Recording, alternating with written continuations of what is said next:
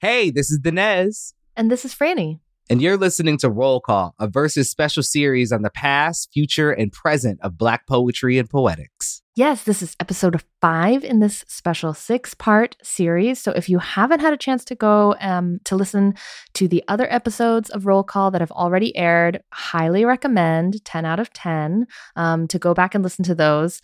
But yeah, Dinez, what are we listening to today? Today, we are listening to a conversation looking for a queer Black canon of African poets. This is hosted by Mano Mahale and Kopano Moroga from South Africa, two brilliant genderqueer writers who are just doing the thing out there. I've been so happy through this process of getting introduced to their work. And just shout out to all the international folks and writers outside of the States that submitted for verses. There were so many good applications. And it just felt so powerful to swim in such a rich diaspora of Black writers doing their thing in their context all over the place and to feel so connected. And I'm so excited for, all of our listeners here to get a peep into maybe a corner of the poetry world that they didn't know that much about, but that maybe they've already been heavily influenced by without even knowing it.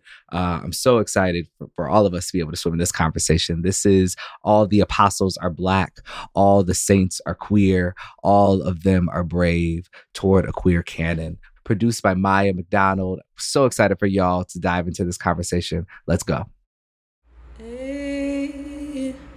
Belief systems, such bright, bold colors watered down. From lifetime to lifetime to lifeline, still here, we're still here, we're still darkness so divine, memories they collide, a cauldron of chemicals to descend oh, you've got to be down, down, down. From stark stoic simulation, freedom found in fragmentation, omnipresent deaths and deaths and deaths, and endless openings, a part of you, apart from you. Omnipresent here, still here. Wish you were here. Oceans stay clear, oceans stay clear. Wish you were here.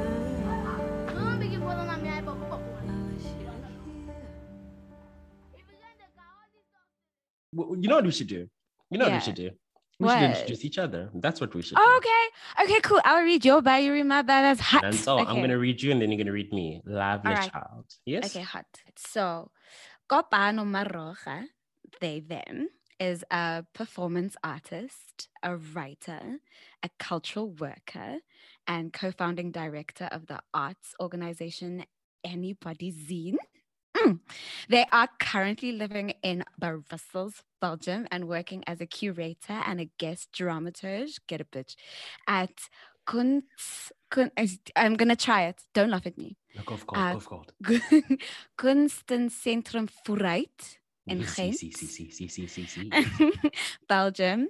Their debut anthology, I would say it's not an anthology, it's like their debut collection. Their debut collection of poetry, Jesus Thesis, and other critical fabulations was released in 2020 through Uhlanga Press. We're siblings in that sense. They very much believe in the power of love as a weapon of mass construction. Get it. I love the fact that, first of all, that Afrikaans accent, that yeah. That tweede, what is it? That tweede taal? Secondary language, Afrikaans. She came for you. She came and she was like, huh? It said, what a skat what a skate. I was like, ooh. And I love so that you vooruit. Right. And the way that you read me even for anthology, you're like, that's not an anthology, my baby. Actually, you better read me for film. I am Kopano Tiana Moroga, and I have the honor of introducing Maneo, Refilwe, Moale. Their pronouns are they, them, and they are a South African editor, feminist writer, and poet. Their work has appeared in various local and international publications, including Jalada, Proofrock, The Beautiful Project, The Mail and Guardian, Spectrum.za, and others. They've served as contributing editor for the New York Times and ID, among others. They have been longlisted. They have been longlisted twice for the Sol Blaikie European Union Poetry Anthology Award, and their debut collection of poetry, not an anthology, a collection. Everything is a Deathly Fowl was published with Uhlanga Press in September 2019. Yes, they are my big brother. In 2020, they were shortlisted for the Ingrid Jonker Poetry Prize, the youngest finalist of that year. Thank you. Delish. So yummy. Oja. Yes, Munat fella. Okay. Take us further, baby. Okay, so the title of this episode, I suppose, is All Our Apostles Are Black, All Our Saints Are Queer, and All of Them Are Brave. Towards an ever incomplete queer canon. We are such fucking nerds. I love us. I love The format of this episode will take the form of myself and Manel co-hosting and discussing Black queer poetry as it relates to our South African localities. We'll be unpacking our ideas around the things that we have inherited as Black and queer writers, from identity politics to the language of demarcation through negation, from illicit occupation with white settlers to writing poems about said white settlers. We're interested in the themes of inheritance, legacy, ancestry. Who do we look to as our forebears in the realm of Black queer poetics? Who do we invoke as ancestors and revoke as the unwell dead? Who takes us to church? And who do we need to take us to school? So in this episode, and talking to Koleka Putuma and the incredible musician and writer Nakane, we begin to kind of chart a cartography of our poetic lineages across disciplines, across forms, across colonial inheritances of the nation states. Because we say no cops, no prisons, no fucking linear time. So we're trying to push back and interrogate Black American hegemony. Trying being the operative word. Trying so hard of a Black cultural representation. We're trying to figure out if that's even a thing, like worth interrogating. Are we the ones to do it? We're trying to use the Sonic Archive as a site of Black South African quotidian queerness. And we're trying to be very cute and very cunty while doing so. I would say that we succeed. I agree. Right? So put simply, we're sluts for history and sluts for discourse, and just basically sluts. And moreover, we're interested and invested in the project of Black transnational solidarity.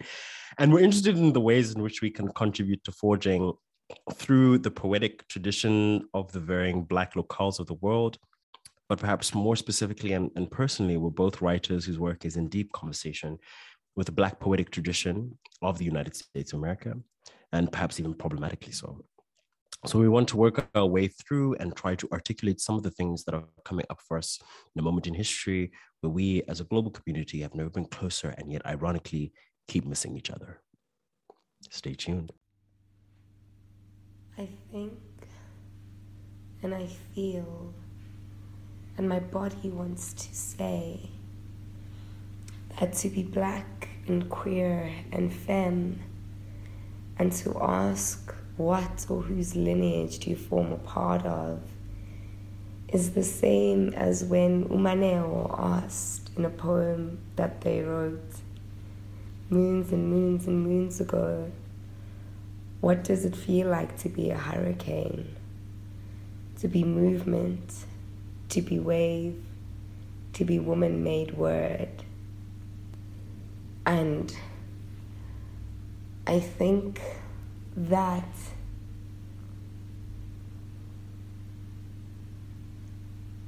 I am a descendant of a lineage of fabulating love and life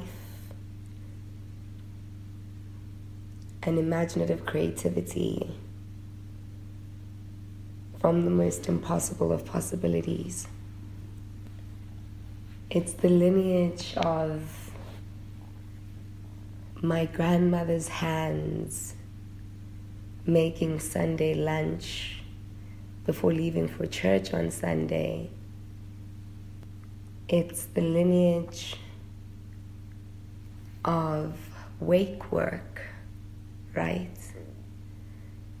The lineage of Toni Morrison's clearing, and the lineage of... First of all, can I just say that I am a fan of both of your collections. Jesus Thesis and Other Critical Fabulations had me gagged for my whole fucking life. Everything is a Deathly Flower. Listening to you read it yesterday, actually, Maneo, reminded me of some pieces and some poems that I want to go back to. Anyway, that's a side note. I am Koleka Putuma. My full government name actually is Manyano Koleka Nangamso Putuma. Yes, my parents were extra AF. I am a theater practitioner. I am a poet. I am the founder and CEO of a multidisciplinary company called Manyano Media. I am the author of 2 books. My first book, Collective Amnesia, was published in 2017. And my second gorgeous little baby, Hello, Bye-Bye, Coco, Come In, is titled after a song by Brenda Fassie. And it was published in April of this year. So she is about 3 months old. So yeah, that's me. And yeah, I'm she, I'm her, I'm God, I am spirit, I'm it all, actually. So that's me. I want to say that it's such a pleasure and such a privilege to be given an exclusive front row seat into your process. And I really think that it's fitting that both of us are speaking to you, and not in like a patronizing sense or anything like that, and not even trying to be sycophantic in any sort of way, but you opened the door for us. You were the first one through the Uhlanga door with Collective Amnesia. So I guess this first question is both a way of thanking you for busting the door open in that sense, but also a secret peek into this, into what it took, I suppose. So the question, our first question is, what is the moment that first entranced you into writing, that first, that understanding, I suppose? Ooh, I literally just had like 12 answers dart into my head. I think it was several moments. I would say, I think the first would be that I grew up in a household with preachers. So my grandfather was a preacher and my dad is a preacher.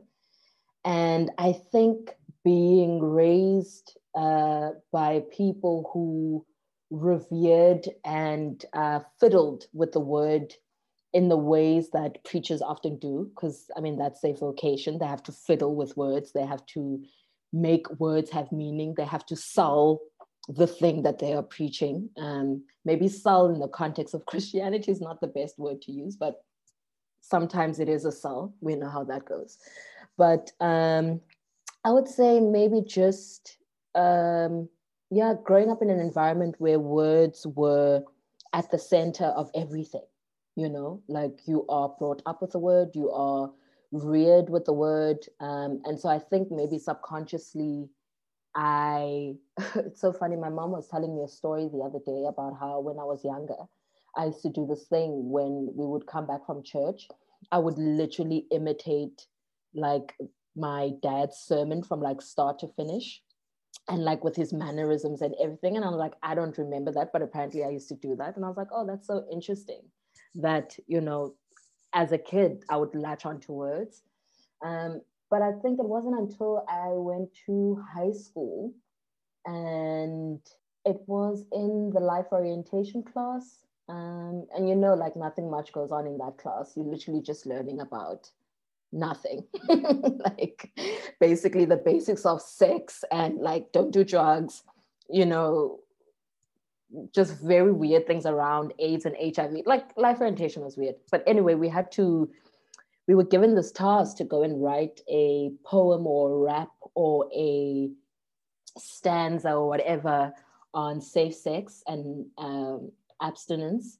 And I went and I wrote this rap that I came and I performed for the class. And I think that was the first time I felt like, I don't know, like I felt heard, I felt seen, I felt affirmed, just standing up there sharing something that I'd written with people and having people go, oh my God, like you dope as fuck, and so I think there was something in how I felt really affirmed in writing that really drew me towards some sort of a purpose, I guess.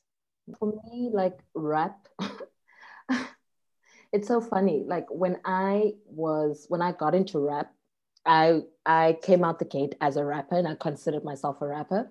And I had like a name. I was like Miss Philosophy. But the way that I spelled philosophy was FILL. So like full.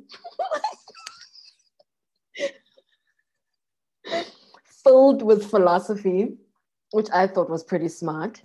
And I used to, like, when people would ask me, like, who's your, like, favorite rapper? Like, I'd give the same response as everybody else. I'd be like, Tupac. And I didn't know a single fucking song of Tupac's. I just said Tupac because everyone is saying Tupac. Yeah, and for me, like, rap at the time, I think, like, the connections with how I was writing and what I was writing at the time for me was so closely connected to like what was going on in my life. Like when I was writing raps and rapping, there was just so much turmoil and so much chaos in my life at the time. And I found that once that chaos had started to come to somewhat of a stillness, I then moved into poetry, which is in a different rhythm, which is something that I kind of reflected on and saw the connections later, that the rap was sort of connected to the energy that was in my life at the time. And the poetry and the move to poetry could only happen because there was a much more quieter environment happening, Very delicious, very tasty. And I mean, on that point of the performance modalities that are inspirational for us, like springboards into the written and the spoken word, I was really interested because like I have this thing as well, like my introduction into the word was really through the performative, and I didn't have the performativity of churching, right? And I didn't realize this until a lot later in life, like after I wrote Jesus Thesis and I started getting questions like, what was this moment for you? I had to really think back. And actually the first time I engaged or like accessed verse was in church, was through churching, through the pastor, through the priest. And it was the first time that I experienced watching the performativity of preachers and people who were receiving communion and going out for testimonies, and that pentameter, that holy pentameter, or that kind of biblical pentameter, that was the first kind of earworming to go, oh, okay, that's what it sounds like to access divinity through the word.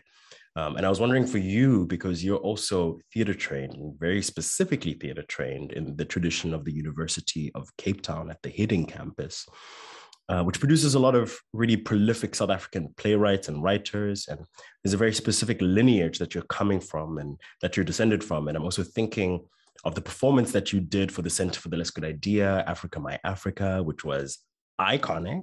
But you can really hear the pentameter in those performances, the Africa My Africa, this like very prolific, very biblical, very, I don't know what the word is, but the hyper performativity of preaching. And I wanted to ask for you, what or how have the different performance lineages that you've interacted with at the University of Cape Town, the church, then arriving at the Center for the Less Good Idea in Johannesburg and presenting at a few different places, how has this infected or affected the way that you write and the kinds of writing that you do? Ooh, I love these questions. Like I don't necessarily hear words or see words first when I write or when I put together a story. I'll always see images, or I'll see the thing that a lot of people don't know is that I think in choreography quite a lot. So I see I see bodies moving, or I see things moving, and then the text follows. And so my approach, or how I come to writing or to words, is through the rhythm of the visual, or through the rhythm of movement. And so it's also how I approach my theater work. When I make, I always, my practice is so reliant on getting into a space with, performers or a bunch of actors and other creators, and sort of thinking about how it is that we can make the story from a picture, or from what it is that we're seeing first. And really trying to get into the body first. Like, the body is such a huge thing for me. Like, before you even open your mouth or speak text, it's like, what is in your body first? And so that's kind of like my springboard when I make my way into text or writing, is that I sort of take my own body as an archive, and I almost metaphorically lay it down, and I go, okay, what's sitting in my body? Like, what is it that I'm trying to access before I write what I need to write? And that's just largely influenced by my training at theatre school. You are asked to get into your body first. You are asked to always engage with your body, to be aware of the body and how it's connected to breath, how it's connected to your voice, and then how it then informs every other decision that you make about the story that you are wanting to tell. Like, I am obsessed with, okay, maybe obsessed is not the word, but I'm obsessed with how it is that you are going to receive the text, in terms of how your eyes land on it. So I feel like in both my collections, I've experimented so much with how the text rhythmically sits on the page and how it moves.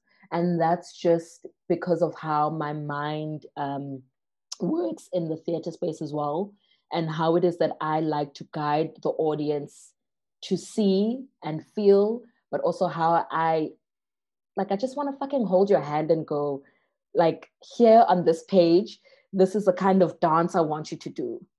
I don't just want you to fucking read. I want you to waltz. I want you to tango. I want you to pulse. I want you to gyrate. I want you to and so for me, it's always about movement. And I'm always trying to figure out how to work that movement of the way that we engage with text into how it's written. I don't even know if that makes sense, but yeah, that's what my training has done to this brain. Yeah, no, it makes so much sense. It makes so much sense. And as you were talking about, I love this quote that I've written down: body first. And it's so apparent in your writing, right? There's such an affectual body, a bodiliness and immediacy that I think is something that we get trained in, that performance art traditions and theater traditions really train us in. This is how we arrive at the character. How does it feel? How does it feel? How do you take yourself into the feeling? I'm going to hand over to Maneo now. Take us away, baby. All right. Ooh, okay. Now we're going. Now we're getting, it's getting hot. It's percolating. Okay, let's go. While you two were talking about body first, which is so profound and so beautiful, and I'm going to kind of let that settle into my body, and the breath, and how the theater has also impacted and broadened your relationship to the text, I was thinking about this concept, which is increasingly becoming very important to me, of black tongue, and what black tongue can animate, and how present this idea of Black tongue is in your work. It's so present in your work. And also like this idea of the body, and not just the body as this like floaty academic concept, but as like a deeply embodied somatic experience. You ask us to think about the body as a poet, as the speaker. So kind of expanding on this idea of bodliness, I know a lot of your later work, especially this new book that I was so honored to edit to, Hello Bye Bye Coco Come In, is asking not just about the body as this sort of, again, this floating idea, but the body of a Black woman moving through space, and not just any kind of space, through white spaces, white male spaces, European spaces. So I guess this next question is, what is the impact of celebrity and visibility and moving through space as a Black woman in the world? What I love so much about one of your poems, Europe Asks If It Can Touch My Hair, and I was trying to explain it to Kopano, but I think you can give voice to this much better, is how when Solange says, don't touch my hair, and when you write, Europe asks if it can touch my hair, backspace, Europe touches my hair, etc. It's a very different conversation. So, and very different locations of Black femininity or Black femininities. So do you want to speak a little bit more about that?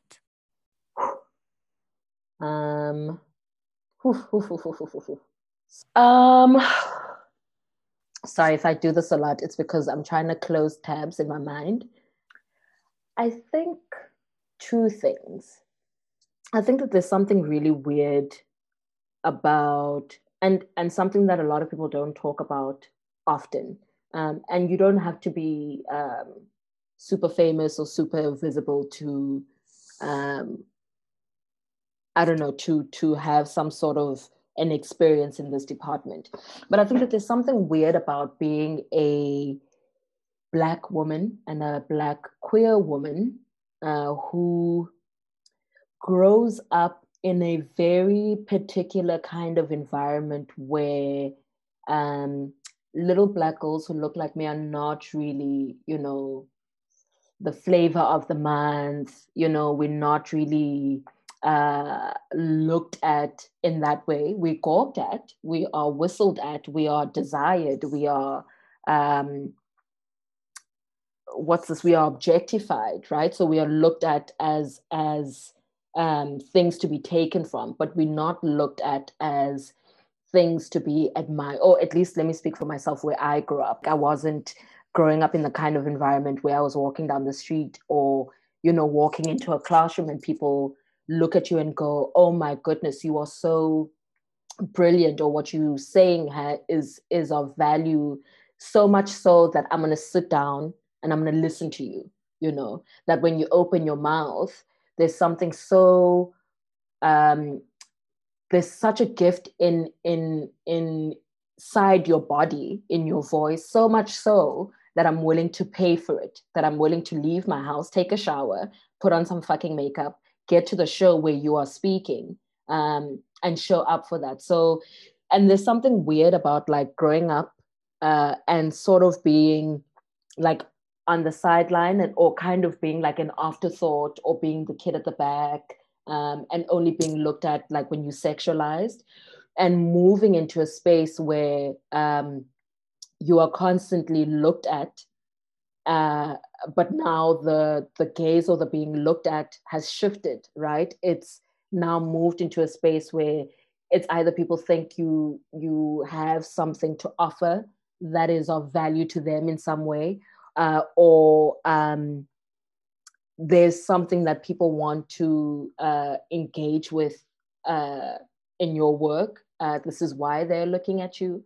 And so for me, like when Collective Amnesia happened, and I was very fortunate to travel with it, navigate different parts of the world as a Black queer woman and a poet in those different spaces. In the beginning, I was just excited. I was excited to be outside of the country. I was excited to be making money in a different currency. Like I was just out here, like I was like, yes, let me earn in euros, let me earn my dollars, okay? Let me travel, let someone else pay for all of this shit, okay? Let me just live my best life. And also because like I didn't come into publishing or poetry with any kind of aspirations around like, visibility or selling books or, becoming a bestseller or whatever. I was like, I like to do this thing. And also I need this thing to pay my rent. So we out here. But then there was a shift, and the shift is where I guess it required a whole lot more from me in terms of how I showed up in the world and how I performed, not only the poems, but how I performed myself and how I performed my boundaries and how I performed my voice and how much of myself I gave to people and how I did that performance. And so yeah, which is what a lot of Hello Baba is about, is about negotiating with multiple gazes as a Black queer somebody, negotiating with multiple spaces, negotiating with Europe over and over and over and over. I mean, I think like after the second year of tour, like of being in Europe and performing in Europe, something about it just stopped being cute. Like it was cute in the beginning because you're in Germany for the first time, but then when you're in Germany for the sixth time and you're dealing with not so microaggressions, it starts to affect your psyche in ways that I only realized once the pandemic happened. Actually, I was like, whew, a lot happened there. A lot happened back there. I then had to really grapple with just all of it. Like, what did it mean to be a performer who performed mostly outside of South Africa and who doesn't really perform here at home? Like, what does it mean to be to be looked at, to be taken from, to be affirmed, to be validated, to be celebrated but not really seen, to be looked at and not really seen. Negotiating with all of that and just even, I mean, the poem that you are talking about, this is a very long response, I'm going to cut it now, but even the poem that you're talking about, just realizing just this, at some point, I stopped wearing my hair a certain way when I would travel because I just did not want to negotiate with, what's this thing, not border control, but the thing that you have to pass through. I just don't want to negotiate with all of that, like European officials handling you in a certain way because of how you look, and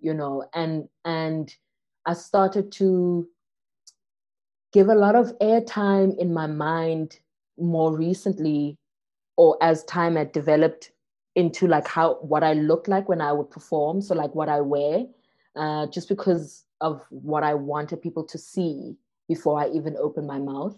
But these are all things that I kind of realized once I stopped. Once the pandemic happened and I was able to just reflect on everything that had happened, Hey, belief system, such bright, bold colors watered down. From lifetime to lifetime to lifeline, still here, we're still here, we're still. So in Hello Bye-bye, you kind of ask these elders and think about yourself moving through the world, negotiating space, negotiating Europe, negotiating empire, whiteness, masculinity, all of these things. But then you, in this book, which is just so brilliant, you call on very specific elders. You call on Brenda Fassie, you call on Umir Makeba, and so many in this beautiful citational string of pearls, I suppose. You do this so beautiful. And then in the book, you ask not just that you cite these elders, you have conversations with them, and you kind of pull out these salient passages from all kinds of archives. On page 54 specifically, you are speaking and speaking through and speaking with Brenda Fassie, and you pull out this quotation from a YouTube video, I think, and I'm just going to read a little bit of it now. Brenda says, "People always look at me, but I'm never looked into. People don't look inside me. They don't look into Brenda and try and understand the person in her. They always look at me like the camera. The camera, you always look at it. And now you are looking into it and it does things. It shows you something, right, good. I don't know if you get it." I love that. I love that this last little thing that she ends of the, I don't know if you get it. And I love how she talks about the camera and the idea of the gaze. Specifically, it's not just any gaze, right? But I think that the gaze that Brenda is talking about here is so embodied. It's mechanical. It's older than her. It's an apartheid gaze. It's a gaze under a party that is so linked to white oppression, subjugation, but white people were so deeply obsessed with her, like as this like fetish object, as this doll, the symbol that she ceased being a person, that she was this like symbol. And it's like this harbinger, this like good time girl that she just really wanted to sing political songs at one point. And, you know, we're thinking about songs like Black President that are so important. But then on the other side, there's this conversation with the United States, right? This conversation with, this temporal conversation with disco and bubblegum and pop, etc. And she resisted a lot of this characterization that empire and a very specific white masculine gaze were pushing onto her as like the township Madonna, or like, and never as herself. And what I love about the move that you do in this book is that you recenter her, that we get to hear her in her own voice. And then that end little piece that I don't know if you get it, because then we kind of get a little revelation of who she's talking to. Yeah. I think for me, like especially with writing Hello Bye-Bye, like I kept on asking myself, like, how did they do it? Like, how did Brenda do it? How did she negotiate with the media? You know, like that constant, like, just constantly being misnamed, constantly being misunderstood, constantly being written about and lied about, and also pitted against someone else constantly. And I found myself kind of going like, how did they all, you know, thinking about Lebo Mathosa as well, thinking about Winnie Mandela as well, just how did they just have this fuck you attitude, you know, towards everyone and everything, in a world that, you know, always asked of them to be polite, to be courteous, to be behaved, and to show up in a way that would make other people less uncomfortable, you know. I think like in writing Hello Bye-Bye, I was always just like looking at interviews, just trying to like find the thing that would let me know like the little secret ingredient, you know, that would let me know how they did it, like just to carry the sense of, I don't want to say self, because to say, you know, they carried the sense of self about them, it sounds a bit weird, but how they were able to hold on to the parts of themselves that made them them, at a time and in a society that was always just throwing shit at them and putting them in these very awkward and uncomfortable and fucked up situations. I think the best way to try and articulate what I'm saying is through, I think it's in the poem, Weight of Remembering is both a synagogue and a graveyard, page 46. They unravel you between commas, between the mundane, between their birth names and aliases, between what they were called and what they called themselves, between their interruptions and escapes, between who they became when they were looked at and which parts of themselves they forgave and laid down when they looked at themselves.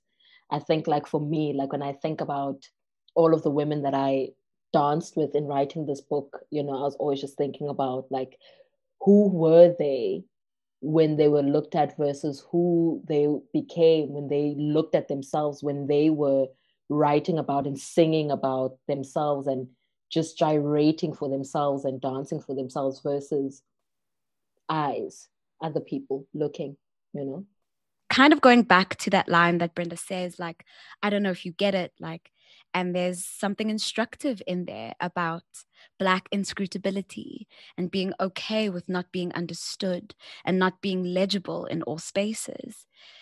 Because you yourself, as a Black person, you understand yourself, right? It's so cool. And also, I don't know if you get it, and even if you don't, sharp. Like, sharp, babes. Like, that's on you, actually. That's really like your legibility of me that's on you. I'm not getting involved in all of that, And as you say that, I'm thinking of like these two excerpts from the book that I want to read from. And I think that'll help me get into the question. But on page 17 of Hello, Bye-bye, Koko, come in, if we can take out our Bibles and turn to page 17. So you say, the poem wants to know, was Brenda seen, backspace, happy? Quote, I know how to sing. I know how to make people happy. And I'm very much of people's property, end quote. 20 minutes, 39 seconds, open quote. But most of all, I'm grateful for the media for making me famous. As much as I know, they're gonna break me. And I'd like to tell you that I'm yours. So do anything you want with me. It's okay, end quote. 29 minutes, 5 seconds, Brenda Fassie. And then, en plus, as the French say, en plus, on page 24, you say, it has become ritual, standing here, splitting insights for you to grab, to microscope, to pick and poke, to make sacrificial, to make Venus, to make Crotoa, to make Eunice Wayman, to make Megan Thee Stallion, to make Anarka, to make Bometa, to make Batiswandara, to make Heed, to make Jadine, to make Winnie after the death of Stompy, to make Winnie after the death of Winnie, to make Sula, to make Pacola, to make Kwezi during and after the trial, to make Sorrow, to make Beloved, to make Token. It has become a cult, this obsession with the dead or dancing you know what. And I'm really interested in terms of practice, this way in which you write through these sites of Black feminine objectification, Black feminine triumph, Black feminine resistance, Black feminine complicity, Black feminine complexity. Writing through that, what for you does that produce as a writer, but also as a person writing through these moments, these scenes of subjection, as Saidiya Hartman says? What does that for you as a person, for you as a writer, what does that produce? Oof. Yo. Like, listen, babes, you took us from the starting line to over the 100-meter mark with that question. Like, we landed, babes, like from fucking way back. Like, you fetched that question. Sharp.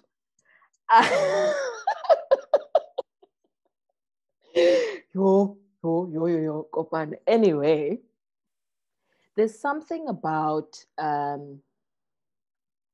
collating, or my first impulse or answer to this question is to say there's something about sitting with archives or materials in a concentrated way, and collating all of that makes you there was something about sifting through interviews and sifting through articles and reading about all these women's experiences and also just listening to interviews. But in the process of reading and writing, I saw just how duplicated our experiences are. And even though they may feel different or have different aesthetics, at the core, they are similar. But a lot of that has to do with the way that society is structured and where women are placed in those structures in society, and how that then, at the end of the day, you can be, a Black woman in 1952 and a Black woman in 1968 and in 2001 and 2019. Until certain things have been dismantled. There are certain things throughout history that we're always going to experience as women, as Black women, because certain things have not been, dismantled, or there's no absence of those things. And so I found, like, in Dancing with Miriam, in Dancing with Brenda, women who contributed so fucking deeply to the movement of the ANC, who, like, none of us even know about, because, there was a real project there to write them out of history. In Dancing with all of those women, I started to see how, we are negotiating with similar things still, as artists, as Black women, as Black queer women. Same script, different cast, same script, different set, possibly different time, but the script, the lines there, you're reading your part and you think the character says "Kolega," and you're like, "Aibo, doesn't Miriam have the same lines?" And it's like, yes, baby, same, but different, And so I think for me, sitting with all of the materials, I sort of started to connect the dots, and I saw just how a clearer understanding of my position in the world, and no clearer understanding at all, actually. Like, I have to say, as Maneo has also said, the privilege of being able to break bread, it's such an honor. It's truly such an honor. Thank you for taking the time. It's been such a joy. Thank you, Maneo, for being my partner in this journey. You're delicious. I love you. I love you both. Oh, I love you. Thank you, Kopano, for being so damn fly and so damn clever, and someone I eternally fall in love with every conversation. And thank you, Kolega, for being someone that I can stay in love with for so long. So long. Yes. I'm so excited for what this love will do, what it will accomplish, all of the books that will come out of it, all of the conversations. Do you see, like, I'm in love with both of you. I'm in love with both of you. And that's all I have to say. I get to call you friends. I get to call you siblings. I get to call you lovers. I get to call you, comrades in slutship. Thank you for having me on this conversation. I really appreciate it.